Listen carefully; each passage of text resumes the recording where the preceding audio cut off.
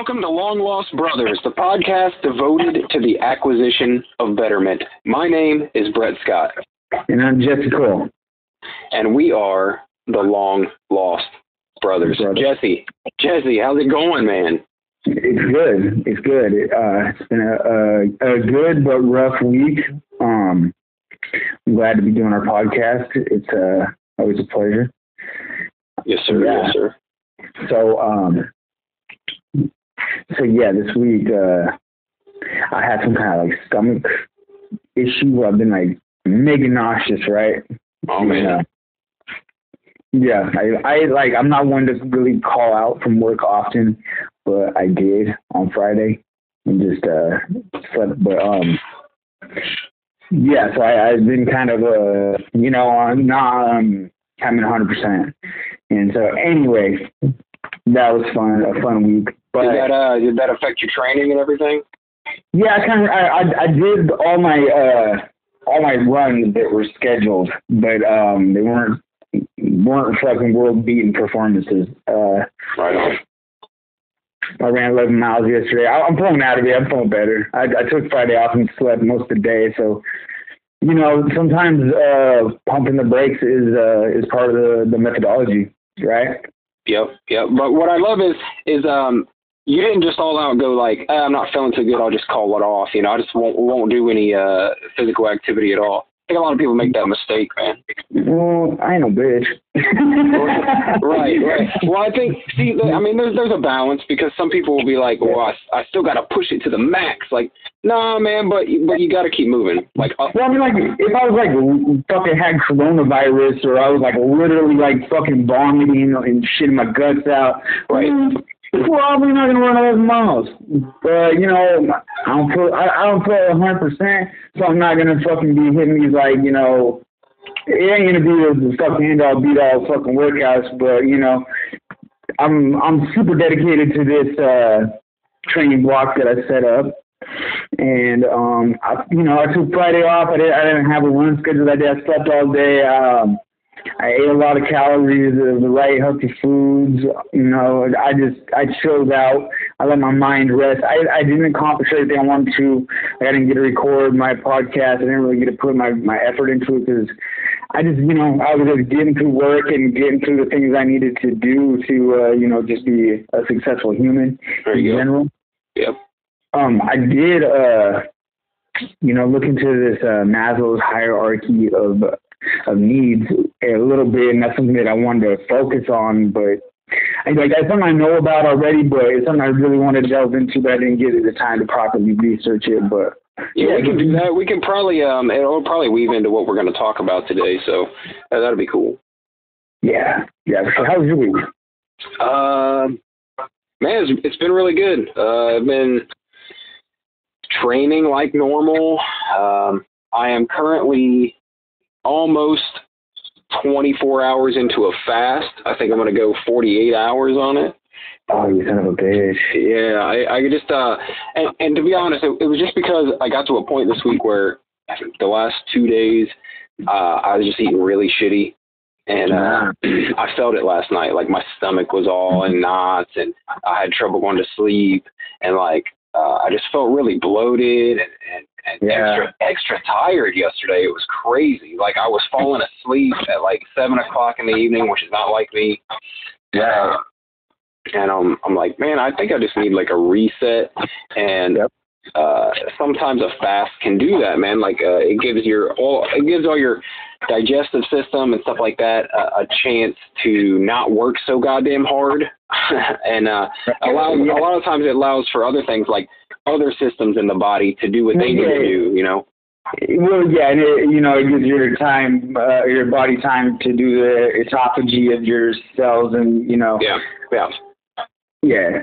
I also think it's a good tool for what we talked about last week, which is mental toughness, and that's not doing something uncomfortable that you're not used to doing on a regular basis. So it's I'm used to eating every single day, and a good amount every single day. So I train, so I require that food, and so it's you get into this cycle of eat, train, sleep, eat, train, sleep. Well, it's tough to take one of those things out of the equation. And I'm not one of these people that's all like crazy into it, like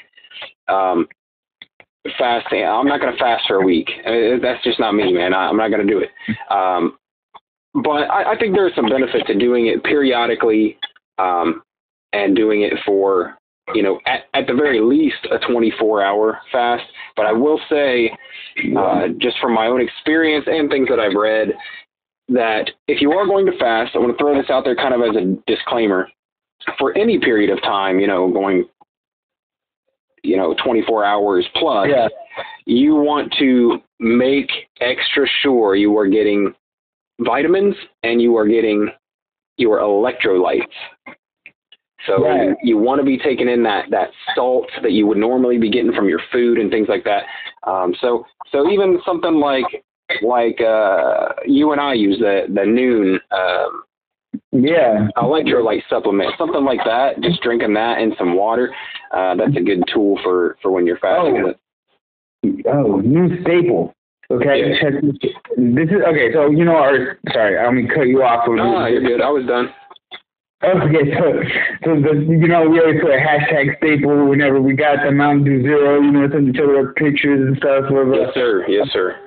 I don't give a fuck. Right now, Mountain Dew Zero is the goddamn staple. That shit is a hit. So this is like what Jesse's talking about, is it's kind of like our little buzzword right now, is just to send each other pictures and hashtag staple. So it'll be like, this fucking thing is a staple. This is a daily, Yeah, like ribeye in my life is a staple. Right. Mountain Dew Zero right now is a staple. Yes. But dude, I found the new hitter. Okay, check this out. What you do is you get you one of these sparkling water cupcakes. Not right now. But look, you get one of them Noons and you put it in a sparkling water. Oh my God! This is why you're my long lost brother, Jesse. Oh my God! It's like soda with zero guilt. And nobody can even tell you it's bad for you because it's like bitches, electrolytes, and fucking water. Fuck off. Dude, I did that today. What? I'm drinking that right now. So my wife comes home from the store and she's got this little 6-pack, and these aren't the sparkling ones, which I drink those all the time. I drink sparkling waters all the time. Yeah. And to be clear, this is not seltzer water. I don't drink that shit. That's just nasty. But sparkling water basically tastes like diet soda and whatever flavor that you get. But she comes home, these aren't sparkling, but she comes home with these flavored Aquafinas, and it's like berry flavored, right?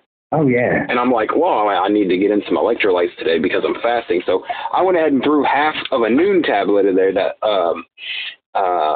orange mango or whatever it is that I have. That's good. I like the strawberry lemonade. That's my preference. I ordered the variety pack per your advisement. Yeah. But that strawberry lemonade. Dude, but you ain't joking, dude. Mix it with some flavored water. Oh my God, it's like drinking a Kool-Aid soda. It's fucking delicious. I just straight drink the TV static. I mean, like smart water, sparkling. Yeah. I mean, I like unflavored Perrier. I'm nasty, but if it's cold, okay. And this all, me drinking carbonated water all stems from me being a serious beer drinker. And not wanting to be sober, but still enjoying, like, when it's hot outside, having a bottle of beer. So I would get them lemon Perriers and crack that bad boy open, and I like pretend like it was a Corona, but it's not. Yeah. But but then I don't have to feel like a drunk piece of shit who got in a fight for nothing later in the day. So anyway, there's something about that carbonation. There's something about that little bite that it has, that's really refreshing, man. Like in the summer, the same thing with beer, same thing with with soda. Like I'll get the same thing from a Diet Pepsi or something. But man, there's something about that on a hot summer day, having an ice cold drink with that crispy bite at the end. Yeah. So the Noon with the sparkling water, staple center. Staple. And we both discovered it around the same time. That's great. Yeah. Dude, that's the new, that's the bad bitch summer drink right there. Bad bitch staple. That's my new hashtag. That's a BBS. Yeah. The bad bitch staple. The LLB's got the BBS. There it is. All right, so today it was your idea, but we're going to talk about basically getting out of some tough situations, getting out of how to find your way out of,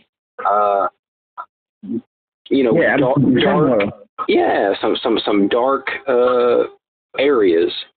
Yeah, because it's easy to say, like, okay, so let me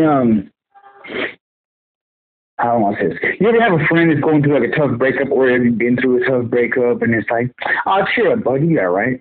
It's like, well, no shit, I'm gonna be all right.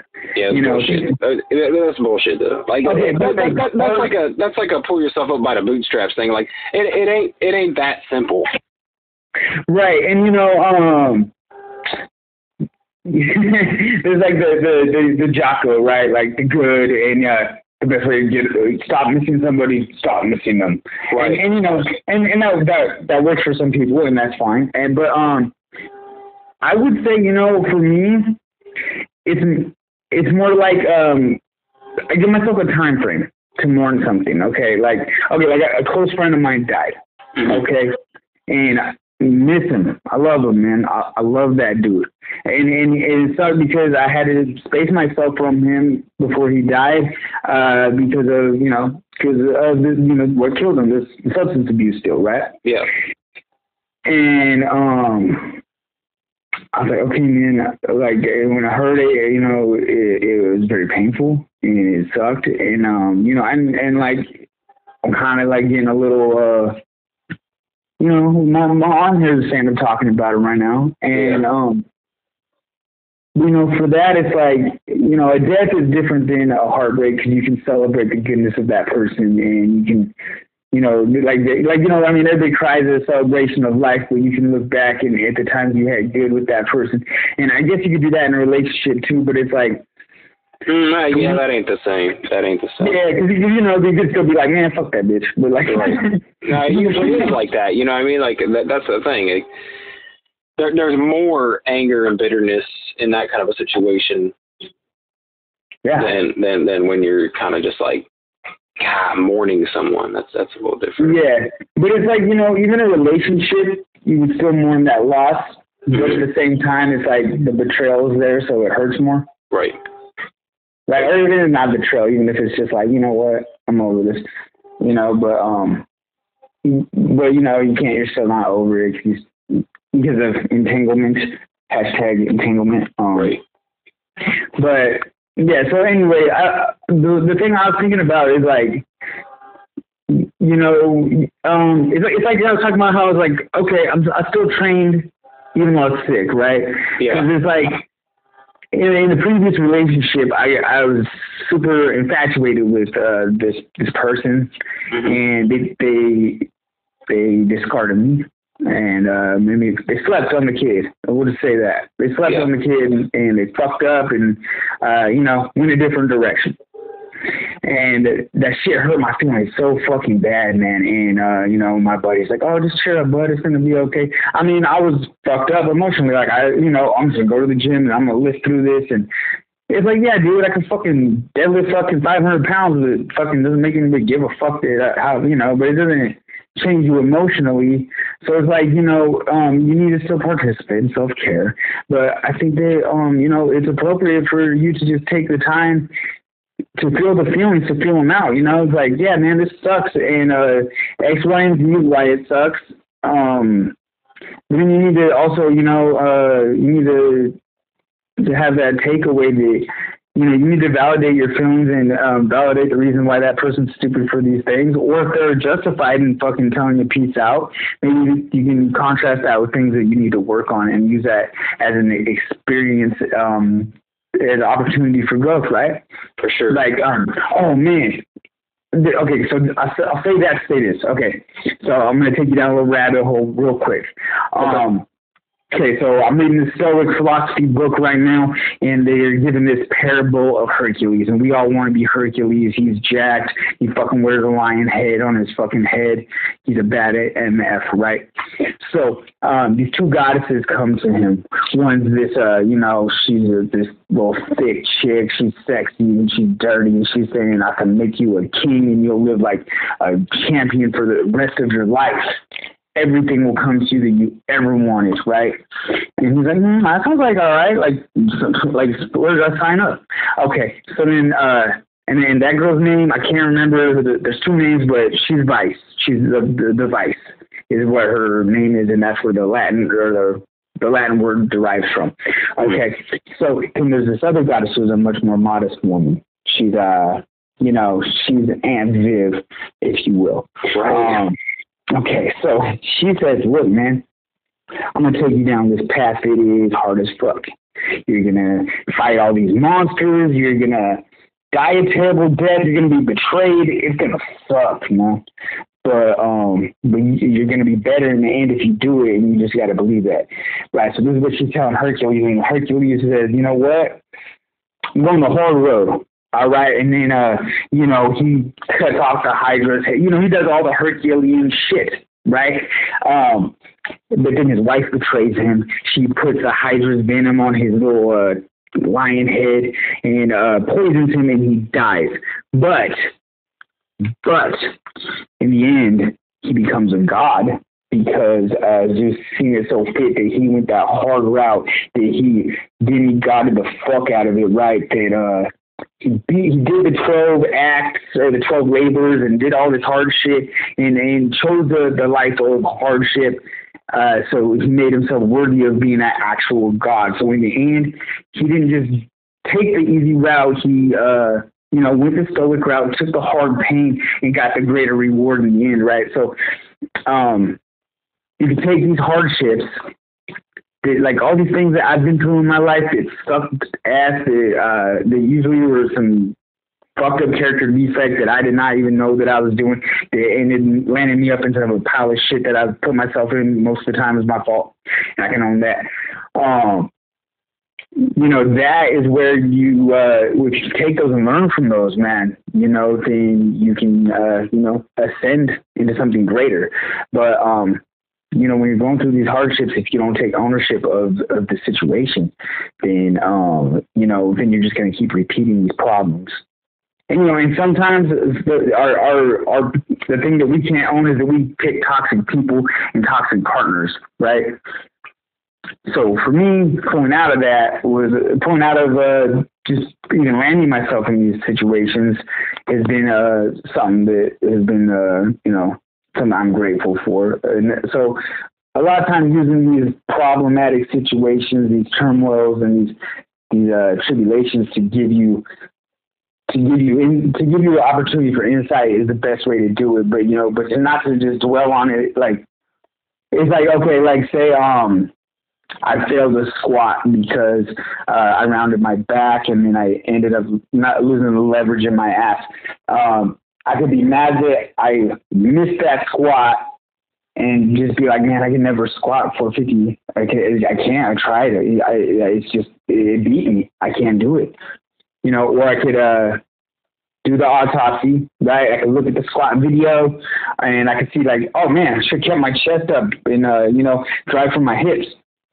It's the same thing. It's like, okay, so I lost my job because I was late every fucking day and I didn't perform to the best of my ability. I was looking at my phone way too much and I didn't do X, Y, and Z. Right. It's like, oh man, I'm just not good at that job. Are you not good at that job or do you not apply yourself? Is your girlfriend that left you a fucking bitch or did you treat her like shit and not give her the attention she needed? Like, and it might be both. And it might be somewhere in the middle, but, breaking things down, devoid of that emotional veil is probably the best approach you can do. Like my sister has this rule in her house where you can be mad for fucking 10 minutes and then you need to come up with a plan of action to correct that. And that is one of the most powerful things I never understood when it was told to me, but now I live it. Yeah, that's legit. I like that. Yeah. So what I'm getting from that is, you know, it's good to learn from these negative experiences. But one thing I was hoping we could get into today is strategies when you're actually in that shit, when you're in that turmoil. Like, what strategies have you used? Because at that point, you don't have that that view of insight that, like, oh, I can learn from it. Like, you know what I mean? You don't. You're depressed. You're hurt. Whatever it is, you're hurting at that moment, and you're not seeing clearly. Right. And I think okay, so for a lot of addicts talk about this. A lot of addicts talk about rock bottom, right? And it's basically when you reach a spot in your life that's the lowest you've ever been, or something that is so, you know, emotionally jarring to your system that it actually sparks something in you, right? Like, okay, I have to, you know, this is the worst it can get, and you know, that's what they consider rock bottom. When they look back, they go, that was my absolute worst. That was my rock bottom. That was the worst spot I was ever at. And a lot of times it takes people experiencing those rock bottom things to change, to make the necessary changes to, you know, better themselves. Well, you know, I got to say, like, personally, I have been to the rock bed, you know, probably 4 or 5 times in my life. But there's definitely one where I can look back and I go, I think that is the lowest. That was my lowest point, you know? And well, I'll just go into it. So when I was 22, when I was 21, I discovered a love for cocaine. And it graduated quickly to the habit it was. It started out like I tried it, I enjoyed it, and I started doing it on the weekends with my friends, and then it became like then it would be like every couple of days with my friends, and then eventually got to a point where I was using it by myself. This was like probably 6-7 months later, I'm using it, and that's when you know you're really an addict, right? When you're no longer socially doing something, that you're doing it all alone, you know, by yourself. And so I was at this point, man, where I didn't have a place to live for a long time, and I was sleeping in my car, and also so I could keep doing coke and drinking beer every night, you know, and I eventually got this place just by chance, like after going through a period of like living with crackheads, and then I moved into a camper. I remember I scrounged up enough money to put down a deposit to rent a camper, and I was renting this camper from these people for like something stupid, like under $200 a month. You know what I mean? Like, it was a fucking camper, dude. It was a camper, and I was in this camper every night, you know, 4 a.m. by myself, doing fucking lines off the little fucking kitchenette. And I remembered it, and that was my absolute lowest point. When I look back, I've had some low points. Even here recently, I've had some low points. But that was the one that was the most jarring, to where I looked at myself and I'm like, man, I'm going to end up like my parents. I'm going to end up like, you know, the people I've seen around me ruin their lives. And it was a point of actually the first time in my life I ever felt hopeless. Like the first time I felt like there's no way out of this, right? And it was all self-inflicted, man. It was all self-inflicted. And so that, I think sometimes always are self-inflicted. Yeah, I think those are the hardest ones to come to grips with, come to terms with, and get out of, are the things that you do to yourself, you know. You have to own them. Yeah. If you're going to beat them. And then, you know, I do, and I see a lot of other people when something sucks, and, you know, even if it's not all your shit, if you don't own your shit, and none of the shit is ever going to get fixed, right? If you could say, like okay, Brett can say, I was doing lines in my fucking camper, and every day after day, I was chasing that bag, and you know, nothing really mattered except for the blow, right? And you just told like a part of my story, and then you know, part of some other people's story. I know that, you know, how us people in recovery, we all have many similarities, you know. Yeah. You know, like you lived in a camper, I lived in a garage. Yeah, you know, you keep it gangster. It's like whatever it takes, as long as there's more dope on the way, right? Right. Or as long as I got the big bag of dope, I don't care where. I don't need a house. Yeah. I got 20 fucking friends that got houses. I got the dope, right? So anyway, that's how I lived for a long time. So it's like I understand 100%, but it's like I did not see where that was an issue until things were played out, right? And okay, so in the middle of being fucked up, is like, at what point do you find the clarity, right? It's like they even say, like, a moment of clarity. So you got to pump your brakes somewhere, right? Yep. And so what made you pump your brakes? Well, I'm kind of lucky that I have, and I don't know if everybody has this, man, and I think that's the struggle for a lot of people, but I do have something in me that says, and I don't know where I learned it. I don't know where it came from. I don't know if I was born with it. I don't know if my mom gave it to me. I don't know where it came from, but I have something in me that says, maybe it's just my ego. I don't know.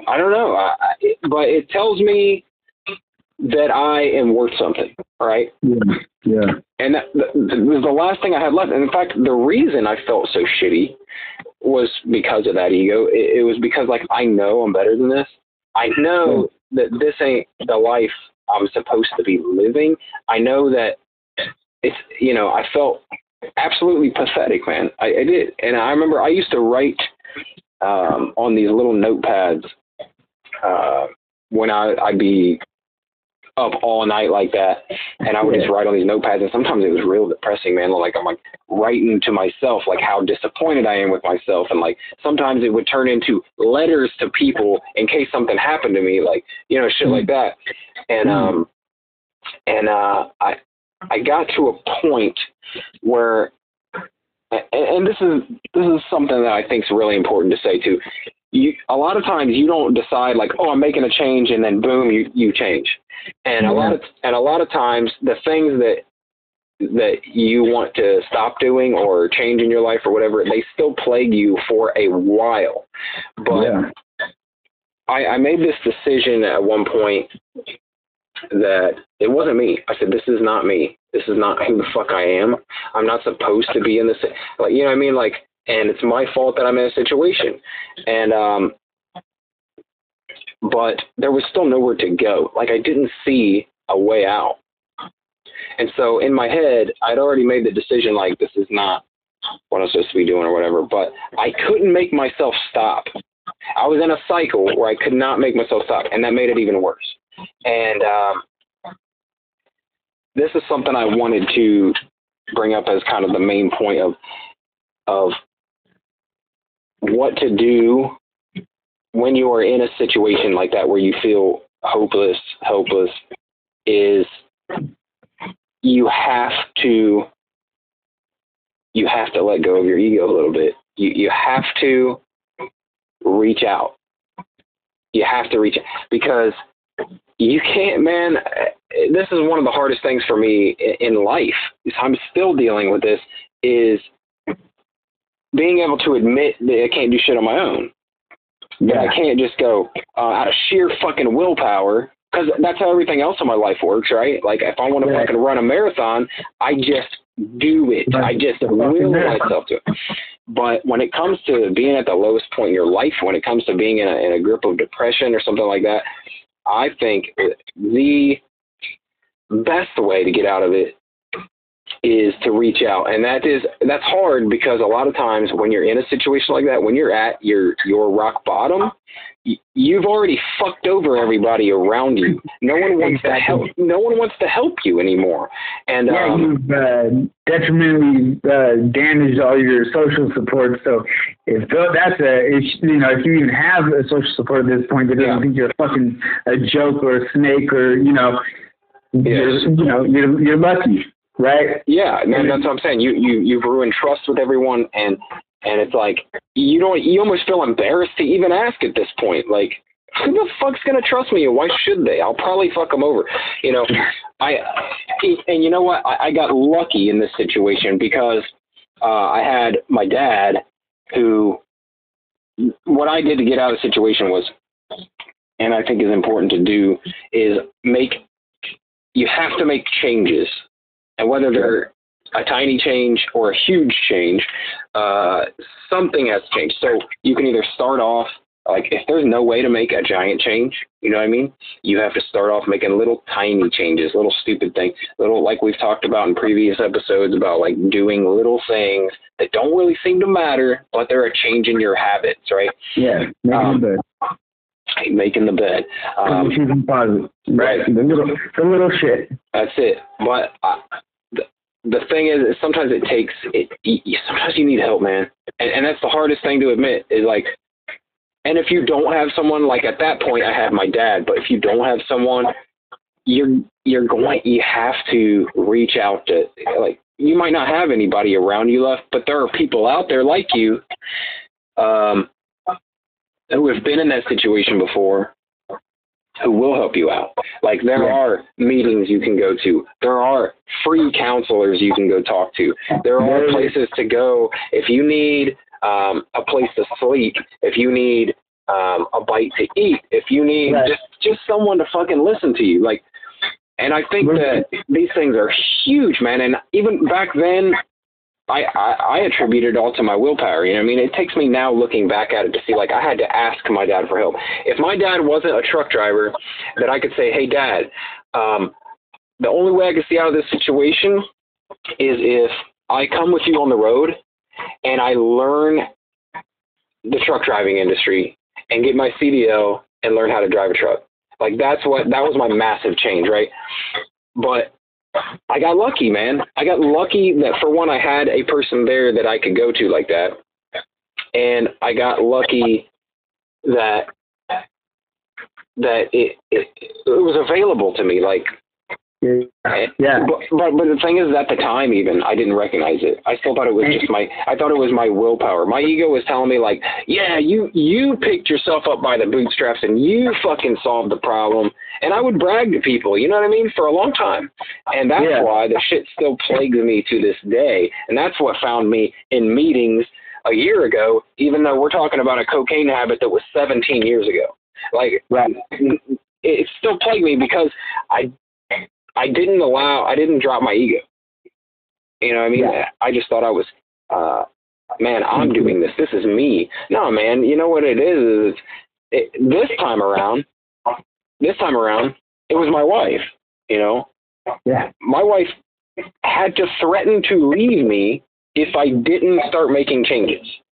That's how big my ego is on this. And that's why I think you have to be open to getting help from other people, even if that's tough love like my wife gave me, or a helping hand like my dad gave me, or the support of an anonymous group of strangers that wants to listen to your problems. You know what I mean?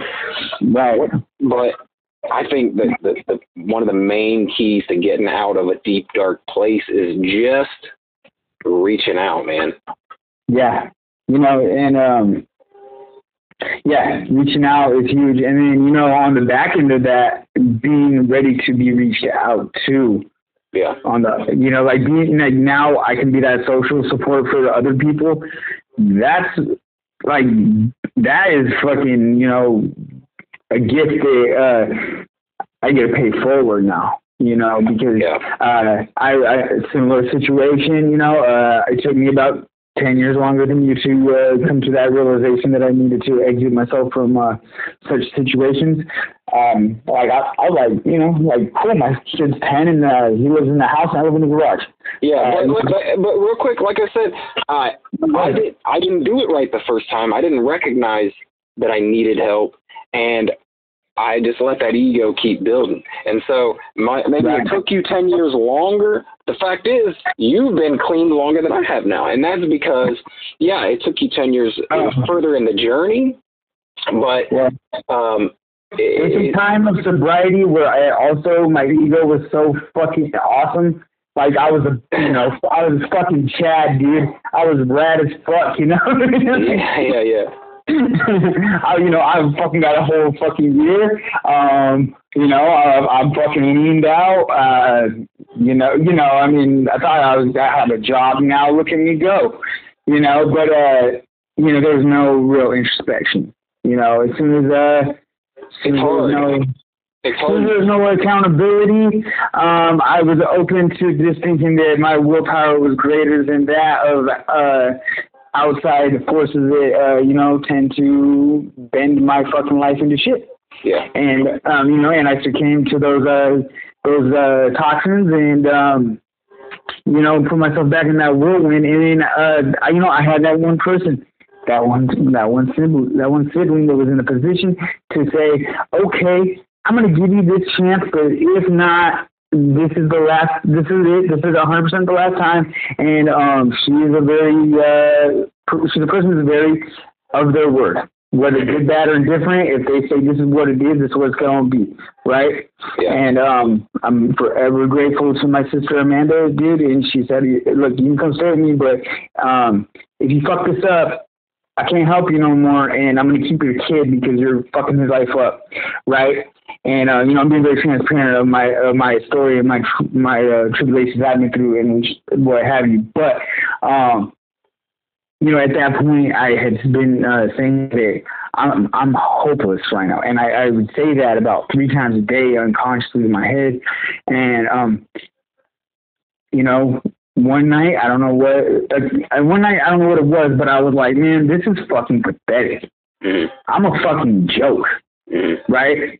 And you have to own that you're a fucking joke. And if you want to, you can't respect the person in the mirror, then you need to make some changes. You need to take some, you need to make some acquisition of betterment, whether that's fucking not smoking a cigarette, whether that is fucking completely turn your life upside down, whatever it is for, to take that next level up Maslow's hierarchy of needs, whether it's, because at the start, all you need is like air, food, water, shelter, right? Yeah. Then you need, maybe some employment, some socialization, you need like friends, social support, employment, and then after that, it's like, you need a house in the neighborhood you want to live in, you need a decent car, then after that, it's like, I need to have a creative outlet. I need to find some spirituality. I need to, some entrepreneurship, some moving forward, some next steps. Yeah. But it all starts when you stop digging. That's your bottom, is when you put the shovel down and start fucking looking around at how deep the hole is that you got to climb yourself out of. It's like we all want to, we all at some point find ourselves, waist deep in that quicksand, and it's like, you're going to find that rope, or are you going to keep kicking and fussing, right? You're going to find that rope and pull yourself out, or are you going to fucking, be that dumbass that talks shit until he's got the quicksand in his mouth? That's a very vague reference to a bunch of cowboy movies that I watched when I was a little kid, but... I think it's important to that people realize, like, just because you decide to make a change or you start making some right decisions, for one, it does not happen instantly, man. Like, you don't go, whatever it is, you don't get over it. You don't decide to get over it, and then because you made that decision to work in the right direction, now everything's gonna be great around you. No, man. A lot of times, like, we're specifically talking a lot about addiction, and a lot of times when you're in that kind of a situation, it's a long fucking road, especially if you've damaged all the relationships around you, and it can be really disheartening at times when you feel like you're making all this progress within you, but the people around you, the life around you, isn't reflecting that the way you want. Like, you can't make your relatives trust you. You can't just, you're being honest. You're doing the right thing. It's been a year. It's been 2 years. But everyone's still kind of like, don't trust it yet. Yeah, can, like, you know.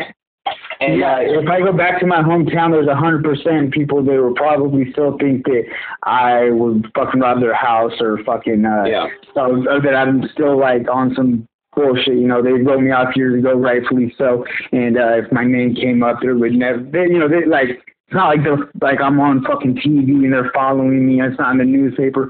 Oh, fucking, I'm not Robert Downey Jr. Nobody knows I went to fucking rehab and got out and fucking, I'm doing better than now. Like, some people do, some people don't. I don't really give a fuck. The main takeaway is the world doesn't owe you shit. So you can make all the amends you want, but people don't have to accept this. They don't have to care that you fucking changed, Like, nobody owes you shit. So when being gracious and grateful is a lot of the keys to success when getting through any turmoil. Whatever kind of heartbreak it is, if you're reaching out to somebody and they are accepting of that and offering you kindness or platitudes or philosophy, whatever things they're giving you, even if it sucks, they're still trying to help you. So just an attitude of gratitude, to be fucking cliche as hell, but that goes a long way. And also it's like, man, like sometimes when you're just in pain, I suffer from just depression just creeps in me, man. I fight with that a lot. You wouldn't know it because I don't talk about it a lot, because I'm very aware of the, my brain is just a fucking asshole that wants to tell me my life sucks when it doesn't. But you gotta latch on to those things that you give a fuck about that are present, and you gotta really love that thing. Like I love my kid, man. I love my wife is fucking amazing, and I'm so blessed to have her. Like, you need to attach on to these things that you have, and if your wife left and that's all you got, then man, I got my dog Sparky, and he's a bad motherfucker, and we're gonna be loyal to him no matter what. He's gonna like that bitch. He pissed on her bed, haha. The Sparky's just a metaphor for something to attach yourself to. It's like when you're weak, you need something to grab onto. You need that life support. And that might, for some people, that might be religion. For some people, that might be a friend. Whatever it is that's gonna get you through. Sometimes it's just you're facing yourself. You're like for you, you said my ego. Maybe that was just your love of yourself pulled you out of your bullshit, which is 100% a non-toxic trait. Like, that's an awesome coping mechanism. You're like, I'm being, you checked yourself. So I'm being a fucking piece of shit. I need to fucking reach out and find some way to get out of this, right? Yeah. So man, like that, is huge. But I've been damaged in the past, and I just attached myself to somebody that was stable and made myself of value. Like, I didn't have any money, but I cooked, I cleaned, watched the kids, I helped in her garden, whatever she needed me to do to forthright the situation, even though it's still not beneficial to her, that's fine, man. Like, I jumped in and, and made it, it's not worthwhile to her by any means. 2 miles of food taken in, like, that was not worthwhile to her, other than she's a compassionate person. And so, I'm having that lifeline, that life support was instrumental, so, sometimes when things are rough, man, that the mental toughness is not always going to be there, especially because usually we don't learn how to build that until after we've had one of these catastrophic situations happen. It's like, hindsight is 20/20. It's like, now I know if some shit gets out of hand, I have the fortitude to come to reach out. I know that I'm humble enough to call somebody who genuinely gives a fuck about me before I've done all the things that make them write me off, right? Yeah. Well, I think that it speaks to the thing that you talked about earlier about the trials of Hercules, right? I think that what I was saying earlier about sometimes you're on the path of getting better, but it ain't fucking easy. In fact, sometimes it gets harder on that path. You're choosing a harder path. It's much easier to wallow in pity. It is way easier to stay depressed than it is to fight your way out of it. And that's kind of like the trials, right? Do I avoid this thing, or do I meet it head on? Okay, so like you were saying, the first thing is you need to allow yourself to feel whatever feelings you're feeling, right? That's the very first thing. And then after that initial thing, I think it is important. This is a good strategy, I think, for getting out of any kind of depressive state or turmoil you might find yourself in.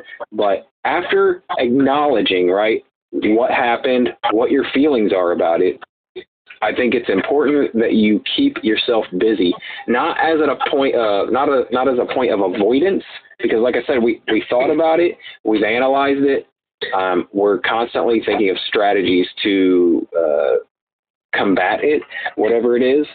But keeping yourself busy is huge, man, because not only is it getting your mind to work like it's supposed to, which is, your mind isn't built to just dwell on one thing, right? It's built to do a lot of different things, man, to be able to go to work and take care of your kids and back in the day, hunt for food and gather food and, all this stuff, right? But your mind is not built to just sit and dwell on something. Right. And I think it's important to keep yourself busy physically, mentally. You got to find positive things to do, man. So to throw yourself in. To work that muscle of doing other things besides just focusing on the one thing, but also it starts to create some positivity. You start to accomplish little tiny goals, and that's where you start building your way out of complete depression. If you can accomplish little tiny fucking wins for yourself, right? Little tiny wins to say, I'm on the right path. This is rewarding. You start working that reward system and you start seeing the benefits to not staying where you were. Whether that's like we were talking about with addiction, or whether we're talking about when you were talking about losing someone close to you. You can't stay there. You can't stay there. You have to feel it. It's important that you feel it. Don't mask your feelings. Don't cover them up. That's a quick road to way more pain. If you don't feel your feelings, analyze the situation, get mad, don't do anything crazy. And when you're feeling it, get mad, get sad, feel the feeling, but then analyze what you can do to better the situation. Do I need to be more compassionate? Do I need to just distance myself from the people involved? Do I need to, do I need to make amends on my side of the street? Do I need to, am I placing blame on others that is not just? I think you need to analyze something, but not obsess over it. And that's a fine line, what actually, okay, so you analyzed it for a day or two, mulled it over, thought about it, give it some space, give it some breathing room, you made Pruno, you got to birth the baby, right? So, you felt it, you hurt, you cried, you got angry, feel it. But if you just put the Band-Aid on, it's just going to fester. You got to air it out. And you need to feel it, So that's all good and said, but it's but if you live in just feeling it, you don't know how to prepare for the next one. It's like somebody can jab you hella hard, but if you don't learn to flip the jab and throw right, you're just gonna keep getting beat up, right? Yeah, and it's gonna compound because you're still gonna have that injury the next time something hard hits you, right? Yeah, and your coping mechanisms are going to be more toxic and more toxic and more toxic every time, I know this one individual is he's 36, 37, and it's to this day, everything is everybody else's fault. And you can't, if you can't own your own bullshit, by the time you're 30, bro, you're fucking up in life. And, and I'll say that to anybody's face at any time.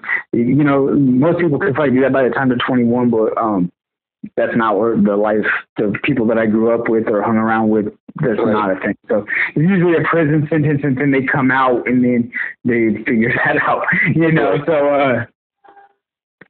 So that being said, it's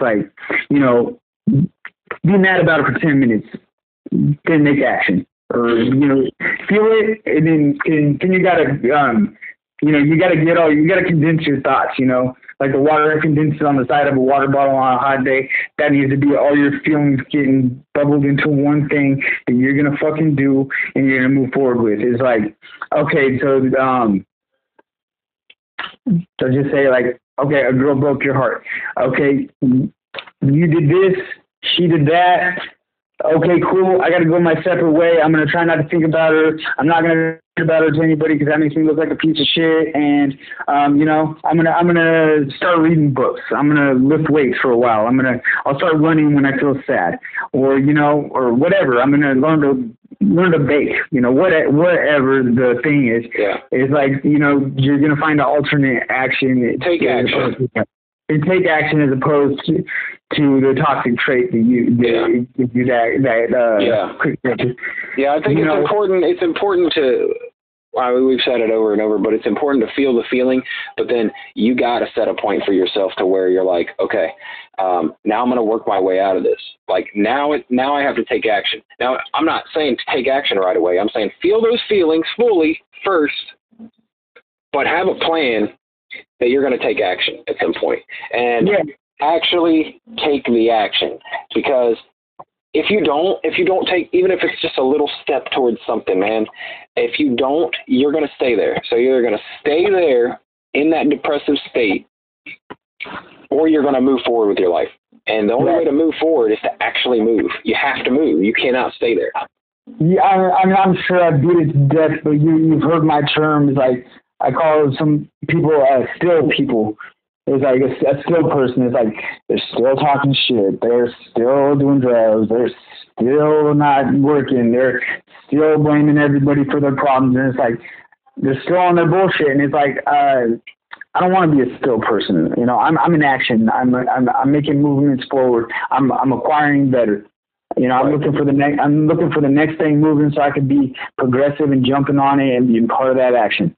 Right. Because if you want to live in the past and call out people on shit that happened 5 years ago, it's like, bro, I'm not even the same person that was there 5 years ago. I'm not the same person I was a year and a half ago, because I work on being progressively better, smarter, stronger, faster, not just physically. I mean in my mind too. Like I want to be a better friend, a better partner. I want to be these things that I have failed to do in the past. And if you're not actively working on it, it's like I'm trying to be professionally a good dad. I'm trying to be professionally a good boyfriend. Like that's how much I care about not retrogressing back to, because like, man, like I can be super jealous sometimes because I'm a very insecure person, right? Yeah. So I still have these thoughts where I'm like, freaking psycho over nothing, but I know better than to say something, and I say it out loud, not out loud, I say it in my head, and I think it out, and I'm like, wow, I'm really crazy, right? Yeah. Like, oh yeah, Jesse Cole's a fucking psycho sometimes. But then I don't say nothing out loud, and I don't make a weird face about it, and, I don't give it any power. So it's like, that is progression from a time where, somebody did me dirty, and I let that be my coping mechanism to be all crazy and insecure and probably ruin a bunch of good relationships as a result of that, right? So it's like I've made action that I'm not going to react to things stupidly. I'm not going to, I'm not going to get in my feelings about something that's very minuscule or, benign, even though it's deflating of my ego. Yeah, it's important. It's important that you be intentional with everything that you do. Like, if you want to get out of a state that you don't want to be in, you have to take action. But it can't just be. I mean, it's got to be intentional. You have to have a clear. I'm not saying you have to have it all worked out, but you have to know the direction. You know what I'm saying? Forward, man. Yeah. You want to move better. There's always going to be loose ends because that's just life, Yeah, for sure. Life moves too fast for everything to wrap up in 90 minutes. It's not a rom-com, Yeah, I think too that another point to your Hercules thing story from earlier is where when I was talking about when you are making all this progress, but no one else seems to notice. Yeah. Same thing with Hercules, man. You're saying that he went through all this shit and he still died a horrible death and he suffered his entire existence, but in the end, he was better for it. And sometimes that's the only light at the end of the tunnel, is that these things that I'm doing are improving me. Like you might not see the rewards from people around you. You might not see, I don't know what you want, but it feels like a lot of times when you're making progress, you feel like the world should be taking notice. But then you realize, like, that's not what you're doing this for. You know what I mean? That's not right. It's like there's people from my past that I would never be able. I could literally cure AIDS and would not gain the respect back because I just did some dirtball shit to them, and rightfully so. I wouldn't ever forgive you for some of the things I've done either. Right. But you got to realize you're not doing it for them. Right. You know, you're doing it for you.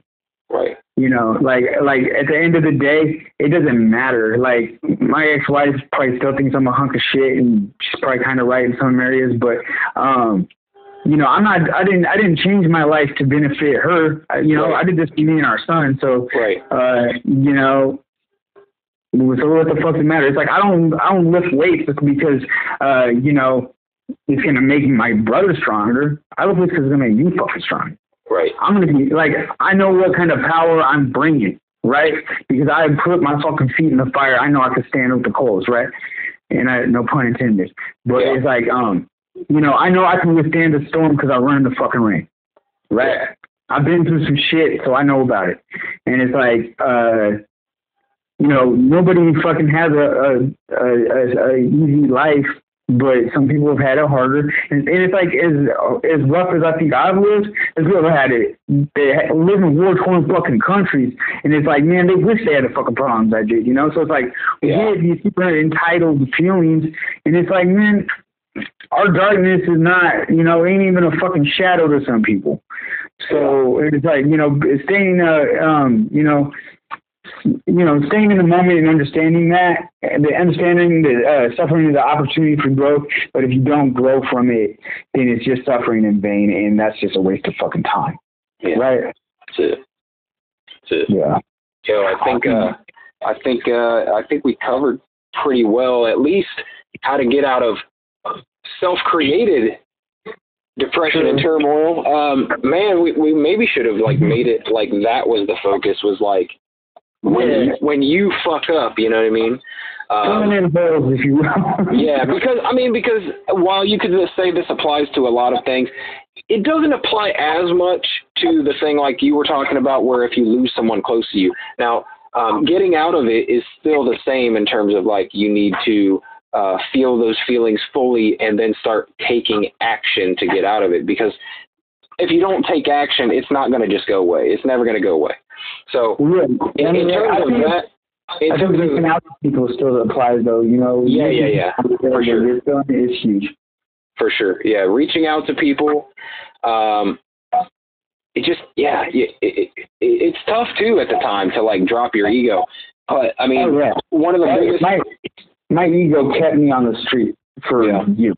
Well, one of the biggest things that will crush your ego, though, is hitting that rock bottom and realizing you got no one left around you. You know what I mean? Like that. Yeah. Who is left to impress, man? You know what I mean? You look around and there's no one beside you in the camper.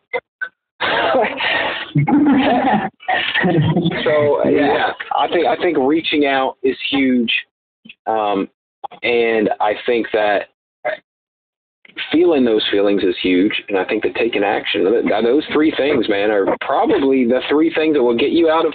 And I'm not saying I got the cure for everybody's fucking depression. I'm not saying that. There are people with chemical imbalances and things like that that struggle with some real issues that I can't solve. But I'm saying from personal experience, the way I've found out of those kind of situations is through those three things. Those really feeling the feelings. Don't fucking mask them. Actually look at your situation objectively and be like, shit, I'm fucking up. Or I shouldn't have done these things. Like, drop the ego and say, this is my fault. And it is no one else's fault. Or if it's not your fault, being able to realize that. Actually looking at the situation, being realistic, being honest. I think that's it. Starting out with honesty and saying, like, I'm in a situation I don't want to be in. Whether it's your fault or not, you can come to that conclusion. You can be like, oh, I lost somebody close to me. And if it's not your fault, then you can come to grips with that. You can be like, okay, I didn't do this. This is something that has happened, and it hurts. And you got to feel it, man. You got to feel it, and then you got to start taking action. So, and then part of that taking action, a lot of the time, most of the time, is reaching out to other people for help. Yeah, and being corrective of your own action when not justified. Yep. All right, I think that's a wrap on this episode. I think we got it, man. I appreciate you, man. And I appreciate these conversations we're having, and I appreciate our listeners, and we'll be back next week with some more shit for you. All right, thanks, everybody. Follow us on Instagram, LongLostBrothers_podcast, or you can find Jesse at Cole with a K, or you can find me at Real Brett Scott. This is on Instagram. And, we'll talk at you next week. Thanks for listening.